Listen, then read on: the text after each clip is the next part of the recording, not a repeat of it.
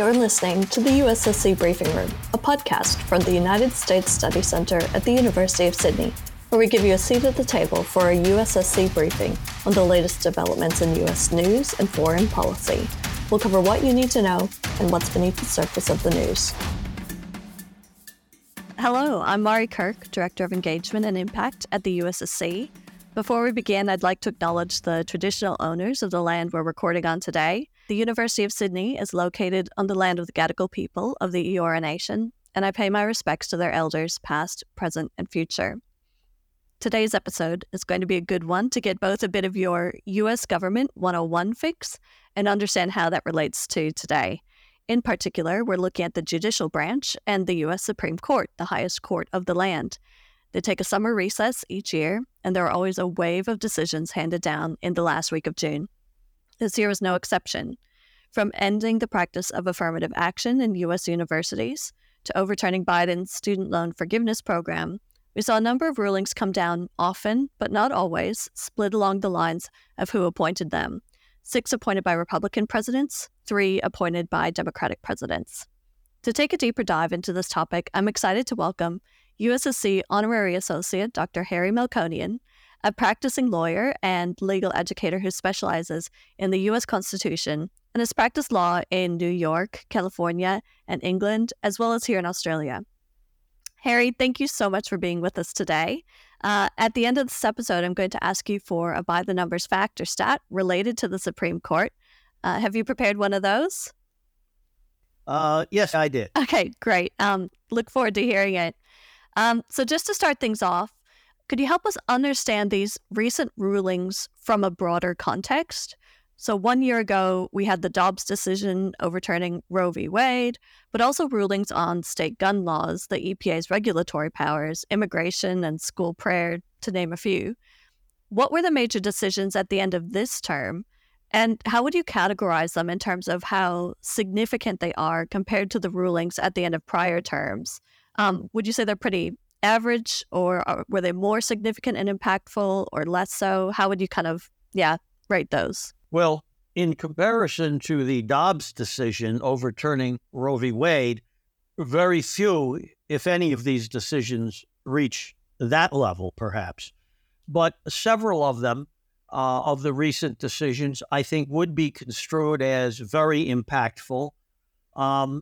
And the others that may have been more, let's say, technically legalistic would be less impactful on an overall basis. Okay. And any in particular that you would want to highlight in terms of what would be the more significant and impactful ones? Well, I think the Students for Fair Admissions v. Harvard, the affirmative action decision, certainly has to be put at the top, possibly more v. Harper, which struck down a highly questionable constitutional interpretation that supporters of Donald Trump were pushing. Yeah, so let's take a look first, I guess, at the affirmative action case, which is essentially positive discrimination by U.S. universities to ensure a diverse makeup of the student body, and it undid several decades of precedent. So affirmative action was last ruled on in 2003. It was upheld under the Due Process Clause, the 14th Amendment. What has changed over the last 20 years? Why did this court change the view from when it was last ruled on that it was protected under the 14th Amendment, and now they've landed on a different decision? Yes, and you're referring to the Grutter case back in 2003, which was in turn based on the Bakke case from 1978. And the fundamental thing that's changed, though this hardly sounds like a legal principle, is the passage of 20 years, in that Students for Fair Admissions was also decided under the 14th Amendment and decided under the Equal Protection Clause, that there should be one law for everyone. Now, in the prior affirmative action decisions, it was always argued, and the court reiterated, that this was a temporary event to help equalize the situation between minorities who had been discriminated against and the majority, and that it would come to a conclusion at some point. And in fact, Grutter even used, I believe, at one point, perhaps 25 years. I would say this: affirmative action was a doctrine that seemed, it's one of these things, it's not entirely clear when it first occurred. John Kennedy spoke about it, but it became very concrete under Lyndon Johnson and Richard Nixon, both of whom supported it. I mean, you might say, Nixon supported it. This was one of those issues where Nixon did support affirmative action. I'm not so sure he was convinced that it would work. That's something else. But he did. It did find support under him and expanded under him.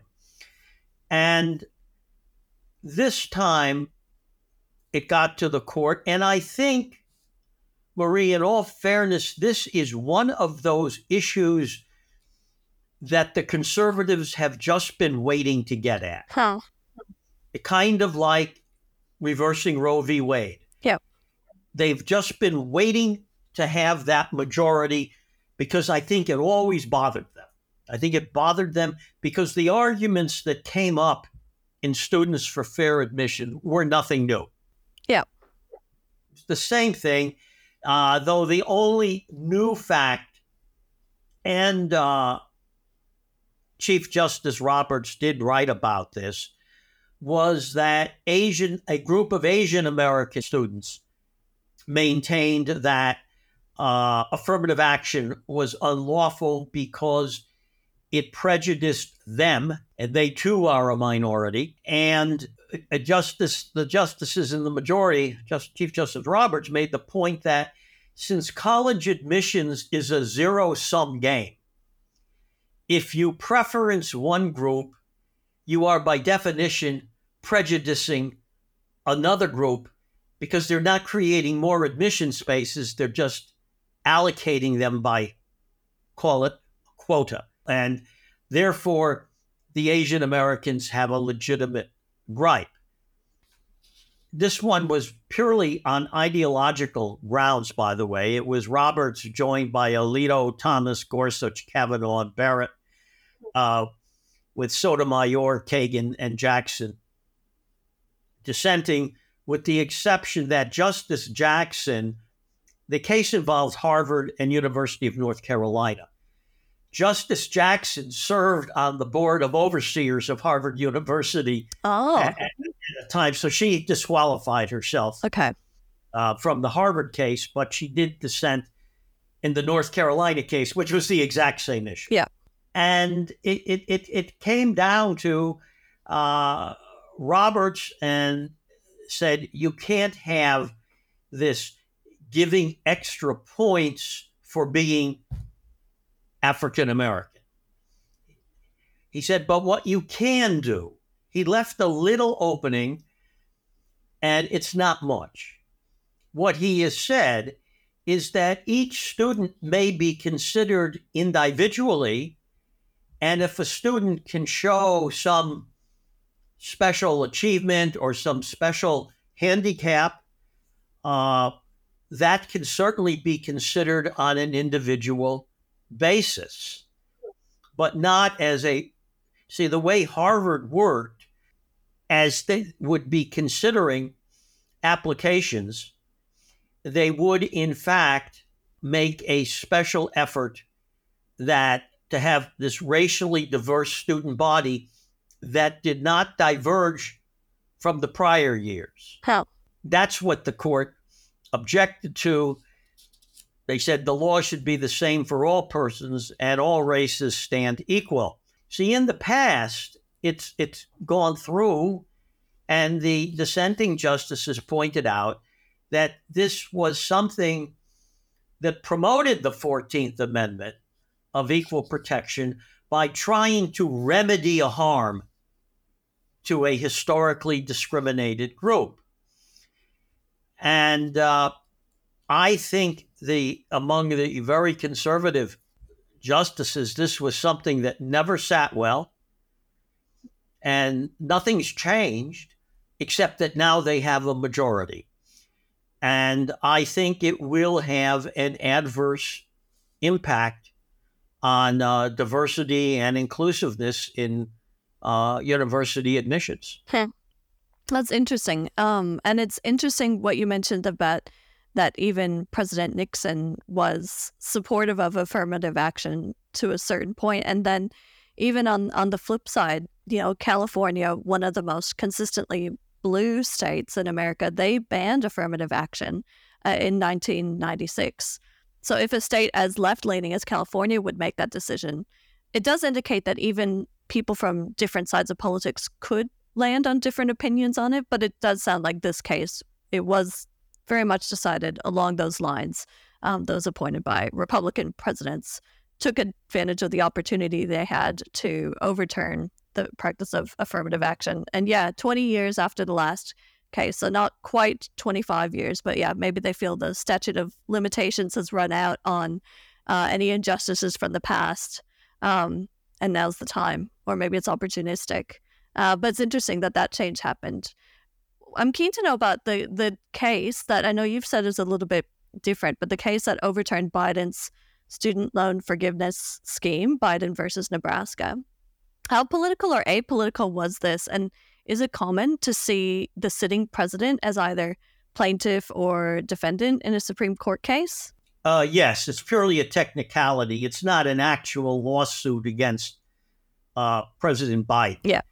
It's simply a challenge to an action by his administration at the executive level, and he is the chief executive of the executive branch. And that's why it's Biden v. Nebraska. Okay. And did that one seem to be decided along political lines or politically motivated, or what was the rationale for overturning the student loan forgiveness scheme? It was ideological, but not connected to the student loan scheme per se, because I don't think that was of a particularly ideological issue, forgiving student debt. But what it does do is it reflects, and this is something growing, and it's been growing for a few years, is an attack on what you would call the administrative state. Something in Australia we are accustomed to, of where executive agencies have enormous discretion in what they do. This has been a conservative issue in the United States for many years. They've never had the votes on the Supreme Court to do much about it. And because what Biden v. Nebraska was about, the Secretary of Education canceled $430 billion U.S. of federal student loan balances. Oh. A lot of money. Yeah. And it was done under authority. You say, under what authority was that done? It was done under something called the Higher Education Relief Opportunities for Students 2006, called the HEROES Act. And under the HEROES Act, the Secretary of Education could waive or modify any provisions applicable to student finance programs as deemed necessary in connection with wars, military operations, or national emergencies. Well, it wasn't involving war or military operations. It was in response to the pandemic, which was viewed as a national emergency. The conservative majority pursued what they call a strict textual interpretation of the HEROES Act. They said, the HEROES Act does not say you can cancel nearly $500 billion worth of loans. The HEROES Act said you can waive or modify statutory or legal provisions It doesn't authorize you to change the legislation or to do something like this. In dissent, Justice Kagan wrote, and she was joined by Justices Sotomayor and Jackson. It was, again, a political breakout of the court. She took the position that the secretary was acting within the discretion given by the statute, the HEROES Act. And it just comes down to this ideological question of how do we interpret statutes. And the conservatives have been arguing that too much authority has been taken by the executive branch away from the Congress and the courts. And the liberals have been saying, no, that's not true. The executive is better suited for dealing with this type of thing. So it's a pure ideological type thing, and a matter of what in law you would call statutory interpretation. Did the statute say you could do this or not? And the conservatives said, I don't see it written there. And the liberals are saying, no, that's not how you read a statute. And that's how that case ultimately was decided. It was a classic, one side was on Mars, the other side was on Venus, and just weren't communicating very well with each other. So if it was really almost a technicality, or it came down to, just a very statutory decision and how it was interpreted, are there any pathways forward from here for the president on his student loan forgiveness plans, or is it the end of the road? He's already spoken out, very strongly against this action by the Supreme Court. But if it really came down to, just this interpretation or how it was set up, the framework around it, is there anywhere else they can go from here on it? Oh, yes, there is. I mean, the court never said that the government can't do this. They simply said the executive branch was never given the authority by Congress to do it. So President Biden could present legislation to Congress, either saying, waive these loan balances or give me the authority to waive them. The problem is, it's a political issue. Legislation takes a while to pass, frequently years. He has a Republican House of Representatives. And an election coming up. So the chance of getting major legislation through both houses is probably politically remote. Though, on the other hand, there would be an awful lot of voters who are in favor of getting rid of $500 billion of student debt. So I don't know what the political read on it would be, but that's the solution, because the court was not saying, no, you can't forgive debt. It was a ruling that the way the statute was written, you can't. They took a very narrow reading of the statute. Okay.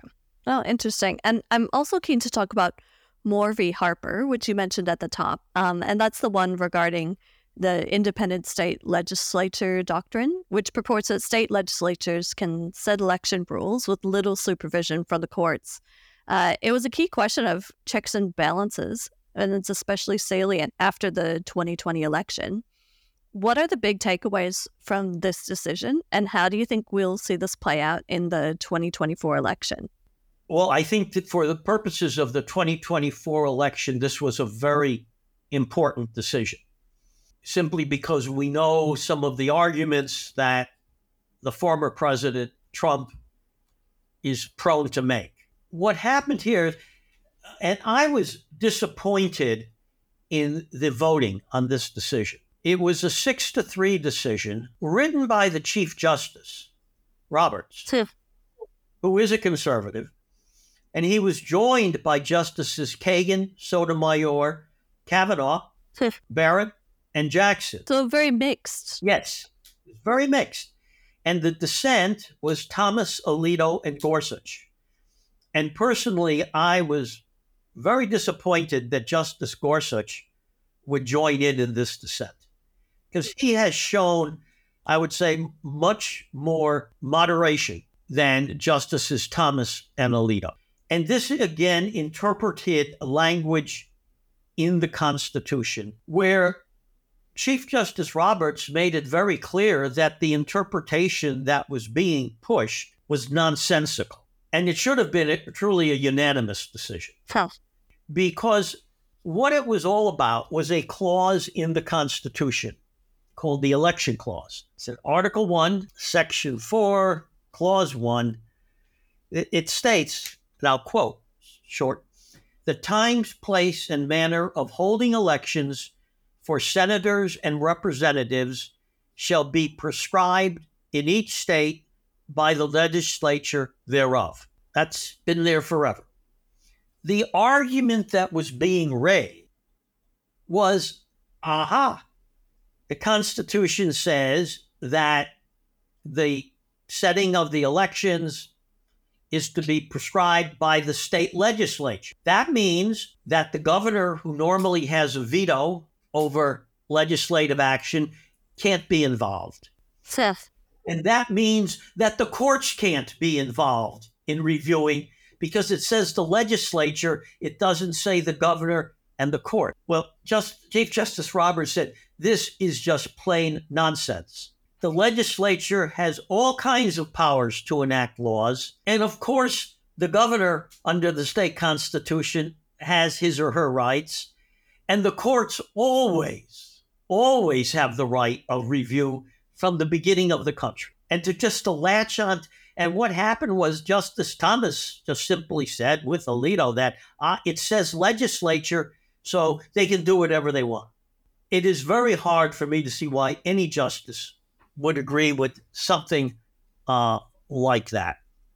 And what happened was, what led to it was sometimes not unusual that state legislatures, which are highly partisan, set up district lines, what we'd call electorates, that favor certain people and disfavor others. It's not hard to do that.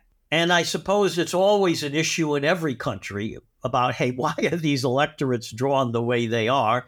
And you can dispute them. The question was, well, the North Carolina has a Republican legislature, but a Democratic governor. That governor was probably not going to look fondly upon a redistricting that made it impossible for Democrats to win in this. It kind of concentrated all the Democrats into one electorate. And yep, you get one. Everyone just round them up from wherever, and you're in that one, and that's yours. Okay, we'll take all the others. Thank you very much.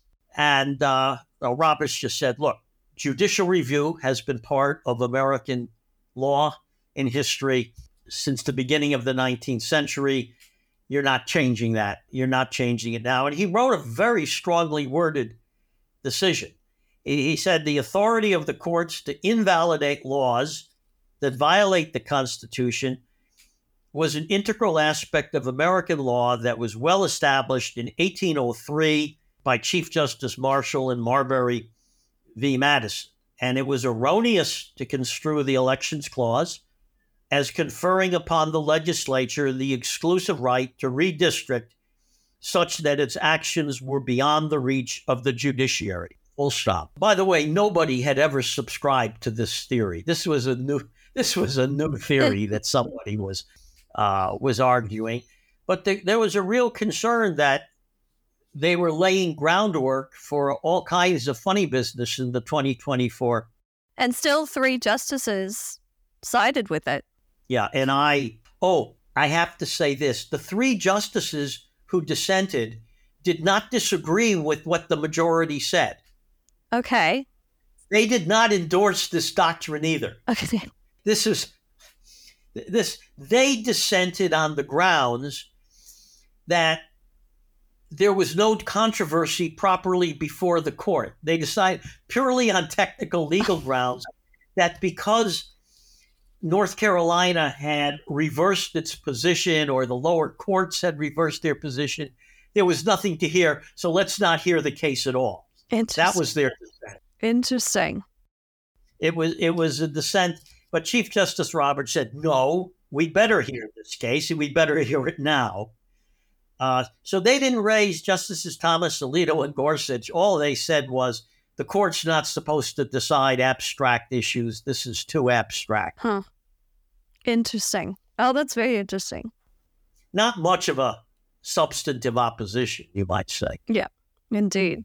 Well, finally, I'd like to talk about the 303 Creative versus Elenis. I'm not sure if I'm pronouncing that right, case, but that's where the court ruled that a web designer had the right to choose not to perform services for the LGBTQ plus couples under the First Amendment. So this is a designer who created wedding websites, but under the First Amendment, they could say, oh, it's impinging upon my right to free speech, and you can't tell me what I can and have to do, even though there is a law in their state prohibiting discrimination based on sexual orientation. So how is this different from other cases that have gone to the court regarding whether people have the right to refuse work for certain clients based on sexual orientation? Well, in cases, and of course, this goes back to the civil rights era about the right to eat at a lunch counter, to go to a motel, to sit wherever you want on the bus. And the Supreme Court had been very clear that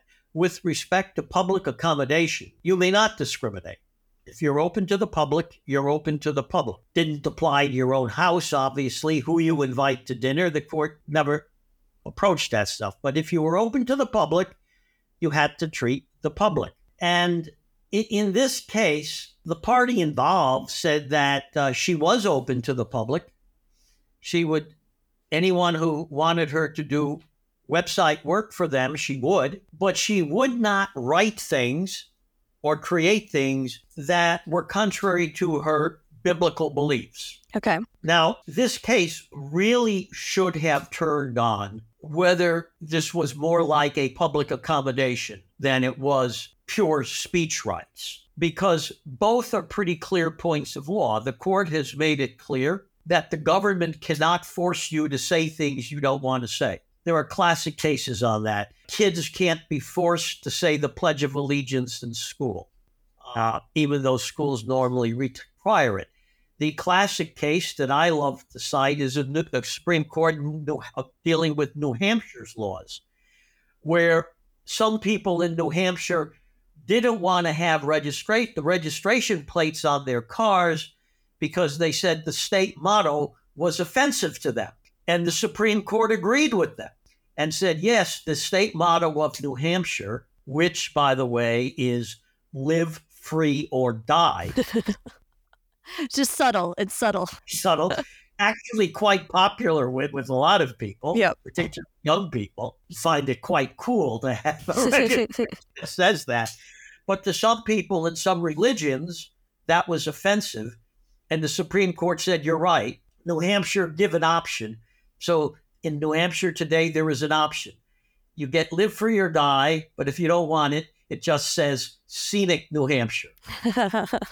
Nobody gets too upset by that. So you have these two things. Government can't make you speak, but in public accommodations, yeah, there'll be some speech component. I mean, you go to my restaurant and I say, I'll make you a special dish. You can say, well, that's a speech thing. The court never got into that issue of wait a minute, is this an accommodations business or is this pure speech? What happened, and to me, what makes this case perhaps of questionable value in the future, was that the state of Colorado, entered into a binding agreement that they could not refute, that 303 Creative was engaged in a highly creative and expressive activity.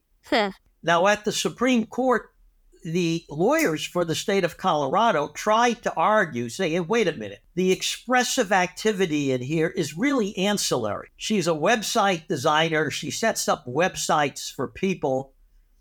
To the extent there's anything particularly expressive in all this, it's a pretty minor part of it. Yeah.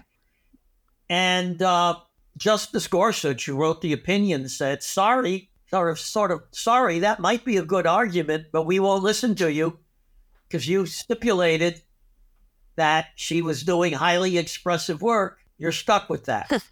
So really, what I would view as the most important issue in this case that maybe might have gotten a different result was never was never dealt with. And I will say this, the dissent by Justice Sotomayor, which was joined in by Kagan and Jackson, she in fact said, look, there is a speech component to what Ms. Smith is doing, but this was really a public accommodations dispute. And it was a commercial activity. And by not hearing that issue, the majority has placed all of the public accommodations authorities now in question. I mean, things we decided more than half a century ago, are you putting in question now because of a legal technicality or a procedural step that a lawyer took? And it's a good point she makes. So we're going to have to wait and see how this case is interpreted. And given that this is a is a wedding website business, but now the case has been tried and it was determined that it was a very expressive business, and this is determined that they were exercising their First Amendment rights. How far could that scope be expanded in terms of other businesses? Like, what sort of service couldn't be argued falls under the First Amendment in some way? And could anything like that ever happen in Australia? Well, I'll start with the last point. No, Australia is in a completely different position in that we do not have a rights-based constitution. In terms of personal rights, they are basically, with limited exception, acts of parliament. They're not constitutionally based. The constitutional freedom of speech in Australia is very, very limited towards elections. So-called implied freedom of living in a democracy, you have to have a certain right to talk about elections. It wouldn't go to something like this. So if in Australia a law were enacted that a commercial business could not turn away a customer for any reason, so to speak, you wouldn't have these constitutional questions. See, they could basically do these things. In the U.S., every law has to be measured against those 10 rights in the Bill of Rights. Yep. And the first one, the First Amendment, which interestingly, the court didn't base this on freedom of religion because she had raised it as a religious thing, and they just dealt with it as straight out freedom of speech. Government was trying to coerce this lady into saying things she didn't want to. Whether we want to say, should the court have decided it this way, I don't know. I mean, there was this statement of facts. The majority latched onto it. Now there's a precedent that can arguably use to attack all kinds of public accommodations. It creates more ambiguity than it helps. Let's put it that way. Yeah. And the dissent was right that the court should have heard the big issue there. Is this expression just ancillary to a public service, or was this expression really the big thing in the public service something minor? And we just don't have anything on that. Oh, it's interesting. And in terms of for in the U.S. in the future, does this open the door for a whole wide range of businesses beyond just wedding websites to claim that they are protected under the First Amendment? Yeah, it does. I mean, putting aside things that are obvious like a bus line and a railroad, I think there are lots of businesses and activities where there are both public accommodation, commercial issues, and some speech issues. And as to which should dominate, this case really creates confusion. And people will be trying, I have no doubt, trying to push it. As a practical matter, what limits this kind of litigation in most cases is that, and I know a lot of people who own businesses, if a paying customer comes in, they will generally want to accommodate that customer and get paid. Yep. Most business people are trying to make a profit, And there's that old saying that I only wish was always true, but you would hear saying, the only color I care about is the color of your money.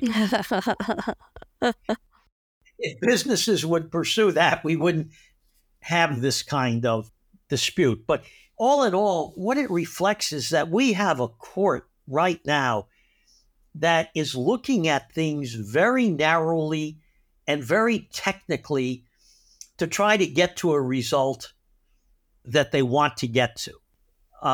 And the Supreme Court doesn't always do that. Frequently, and it's very much depends, of course, on who's serving on it. There have been times where the Supreme Court tries to look more broadly at things and as to what will be the implications of what we're saying today. It's one thing for a lower court to kind of be cute on something, to decide a case on, you used the wrong size paper or something like that. But at the Supreme Court level, they should be trying to really resolve the issue. And this court, this is an example of where they're really not doing that. Well, it's very interesting to see what the broader picture that these cases can paint for us of the Supreme Court, of the current makeup of the court that we have, which has changed significantly in the last few years. But a lot of the justices are younger now. And so I think, we will probably be seeing this makeup for who knows how long, but quite a ways to come. Very interesting.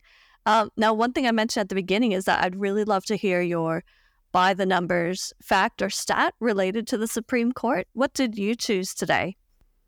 Well, what I chose was really two things. Have there always been 9 justices on the court? I mean, not counting while someone's waiting to be appointed, but have there always been 9 justices? And should I say the answer? Well, let me take a guess. I did do a constitutional law course in uni. I think the answer is no, but I can't think of a time when it wasn't. So I'll say, yes, it's always been 9, but I'm guessing that's not correct. Well, you guessed correctly because the Constitution doesn't talk about it. It's set by Congress. Oh. And they've changed the number 6 times. Okay. In American history. It started out with 6. It has been 9 for a long time. Yeah. And which leads to the second question of which president appointed the most and which president, say recent president, which president appointed the least. And I will give you a hint. Okay. No president ever served more than 2 terms, excepting Franklin Roosevelt, who was elected to 4. Yeah, because I was going to say, I was like, based on the numbers game, I would say FDR, because he's the longest serving president. So if I had to go by probability, I would say FDR appointed the most. But in terms of, so I would say FDR, although in terms of in my lifetime or the presidents I'm aware of with their appointments, I can't think of any presidents other than Trump who've appointed 3.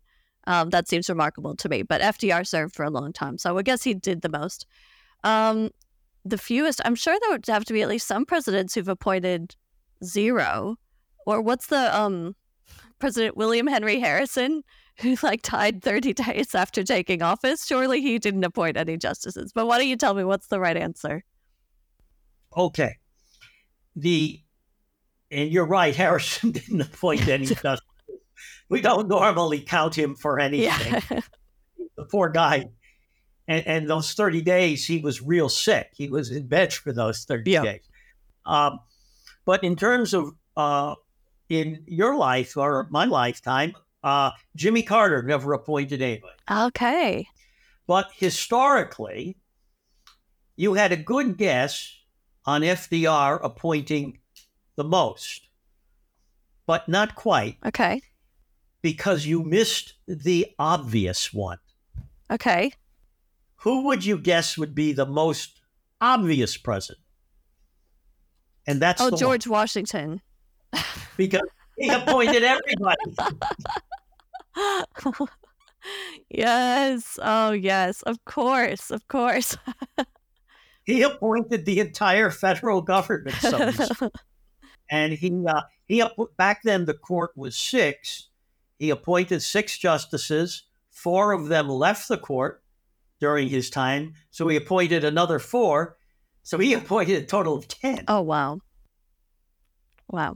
Very impressive. Oh, that's so fascinating. Well, I enjoyed that. And thank you so much for joining us today. I was looking forward to having the opportunity to ask you my burning questions on this topic. And as we're working through this wide range of decisions that have been handed down and what they mean for the U.S., I feel like I've got a much better understanding and a framing of the nuances and differences between a lot of these very significant decisions.